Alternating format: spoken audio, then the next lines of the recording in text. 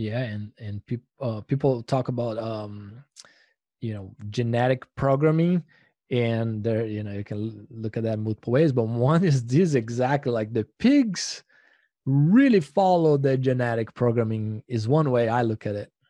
Yeah, now that goes back to that target body composition. So the pigs, they compensate only for a short period of time, right? This is an important thing to remember. They're not going to have this fast growth rate forever, but it would be for the period of time until they achieve this target body composition that it's their genetic makeup, basically.